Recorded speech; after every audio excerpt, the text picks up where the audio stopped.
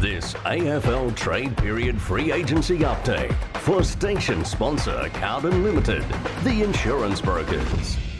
Yeah, sports reporter for the West Australian, Eliza Reilly, joins us here on the program this evening. Eliza, welcome back to the show. Thanks. Thank you very much for your time. Pleasure, as always, to have you here with us. Now, firstly, let's start with the Fremantle Dockers, because there is just so much happening at the moment from the Fremantle Dockers in terms of potential player movement and player movement that has actually happened as well. Josh Corbett is the latest Fremantle recruit coming over from the Gold Coast Suns. What are your thoughts on the trade?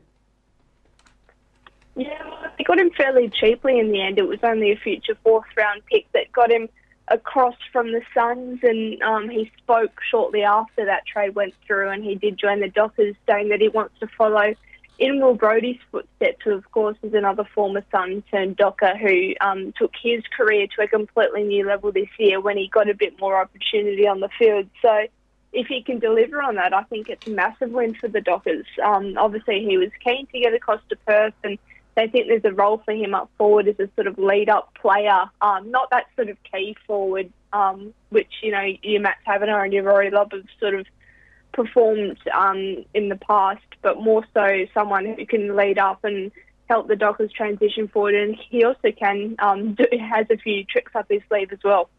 Okay, and what are your thoughts on the deals that have been done in terms of the players that Fremantle have lost? Griffin Logue, Darcy Tucker and Blake Acres all heading to other teams.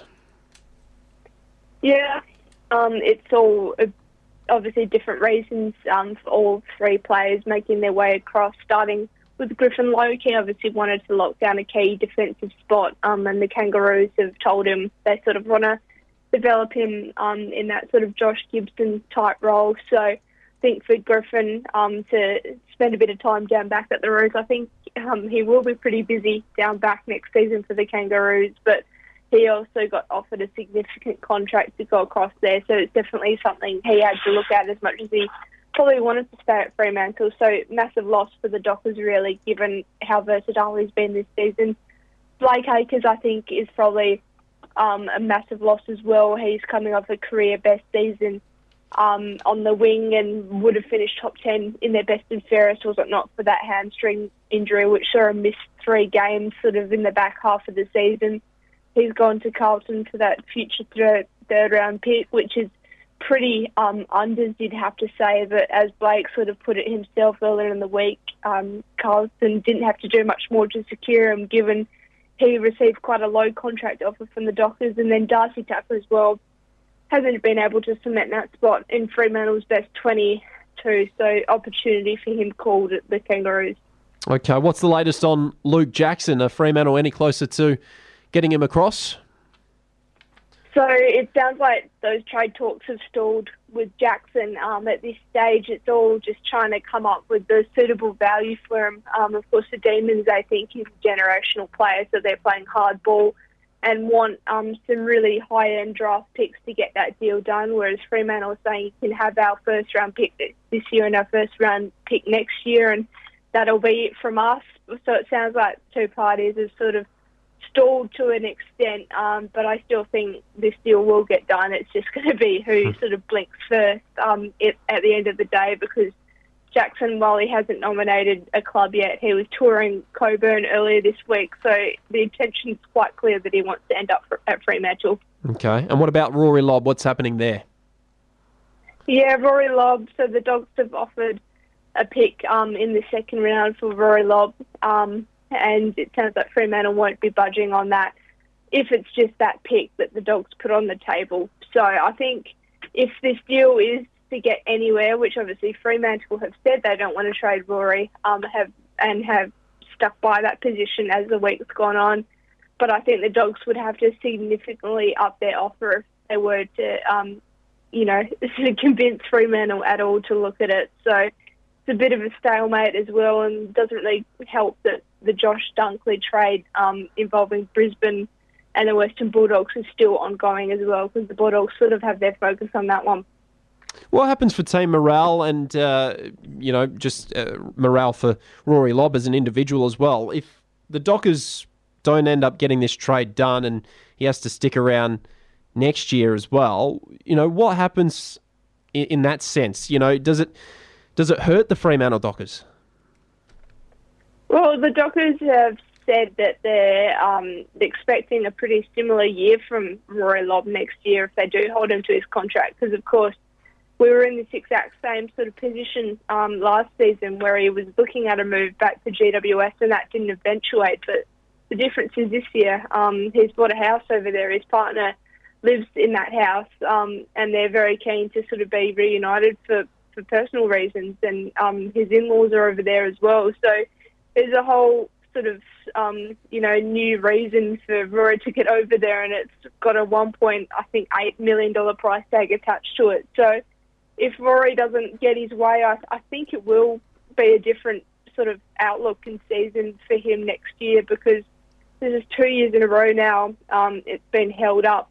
And personally, I can't imagine it's easy for him to be told no and have to stay at the club. But, he is a professional athlete. He did sign a contract, so there's that as well. In your eyes, how are the Fremantle Dockers shaping up for 2023? They just missed out on the top four this season, made a semi-final. Do they improve or do they fall down the ladder a bit, depending on this player movement? At the moment, I think, based on what we've already seen unfold and expecting them to get Luke Jackson in the door, I think they will sort of level out at a similar level next season. I'm not expecting them to, charge into the minor premiership or, they could finish top two if absolutely everything went right. But this year, one of the big things was just the luck they had on the injury front. Besides, obviously, Nat Fyfe, they spent a lot of time on the sidelines. Most of their list got through the season fairly well. So a lot needs to go right for Fremantle to make that absolute next step. So based on the players they've lost, which there is quite a bit of talent walking out the door, and especially if Rory Lobb does go with them, that sort of impacts their chances for mine because he does play such an important structural role, and that's why Fremantle are so desperate to keep him. Speaking to Eliza Reilly here on Sports Drive this afternoon. Eliza, let's change our focus to the West Coast Eagles. So we had a done deal a bit earlier on in the week. Jaden Hunt is making his way over to the Eagles. Yeah, Jaden Hunt, the speedster. He sounds like he's going to be given the full licence to run and carry and do what he was best known for at the Demons, but in blue and gold next season. So he sounded pretty optimistic with the direction West Coast are heading, and it was obviously enough for him to pack up his life and make the move across on a 3-year deal. And what's going on with Junior Reilly? Yeah, Junior sounds like another one that's stalled. There's been floated the sort of 3-way deal between North Melbourne and Port Adelaide and West Coast, which involves, a collection of picks and players, which will get Jason Horne-Francis to Port Adelaide, but also it sounds like Junior, it's been tabled, might be caught up in this deal to get the best outcome for all three parties. But it sounds like from a West Coast point of view, certainly that any deal like that is still quite far away. So it sounds like that trade for Junior might drag on into the second week as well, because West Coast want to get compensation for all the years and they put into his development and the time they stuck by him as well. Okay. Is Dan Houston going to be involved in this trade? Yeah, there was a report earlier today that Dan Houston had been mentioned by the Eagles as a name they were interested in looking at, but it's since sort of changed tune, and the Eagles are apparently saying, no, we've never discussed Dan. So there's a bit of interest there, and whether Dan was actually floated or not, it's a bit up in the air at the moment whether he was involved. Okay, a couple more names. What's the latest on Mitch Georgiades? Mitch Georgiades will be playing for the Power next year, as much as the Eagles would love to have him. They've said he's very happy in Adelaide. Okay, Anthony McDonald-Tipungwuti. Yeah, Tipungwuti's an interesting one. I think a lot would have to go right for him to, get fit enough to take part in another AFLW season, but it's certainly an interesting proposition if he does decide he wants to fully get back into footy, because of course he retired a few months ago and has been travelling around Australia in a caravan by all reports. So sounds like it's definitely a possibility if that's the decision he makes, that he wants to pursue elite football again. Okay. What are some of the potential deals that we could see over the next 24 hours, Eliza, before I do let you go?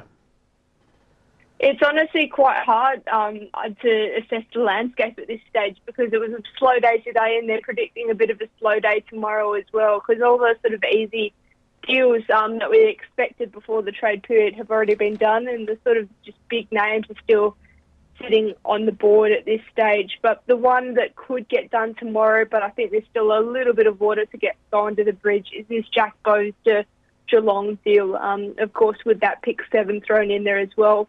Apparently, that's edging closer to completion, and the Suns are going to get the sort of compensation they've been wanting, as well as the opportunity to clear their book. So I'd say that's probably the closest out of the remaining deals at this stage. Okay, Eliza, it's been a pleasure chatting on the program this afternoon. Thank you very much for taking the time, and all the very best. No worries, thanks. Thank you. There she goes, Eliza Reilly from the West Australian.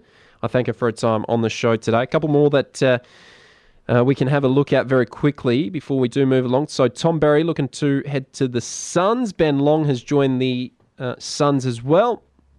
Ollie Henry's manager, very confident he'll get to the Cats. Zane Cordy looks like he'll make his way over to the Saints. Billy Frampton and Braden Fiorini working their way to get through to Collingwood. And the Bulldogs are chasing 2 first-rounders for Josh Dunkley. So that's the latest in AFL trades, all thanks to this. This AFL Trade Period Free Agency Update for station sponsor Cowden Limited, the insurance brokers.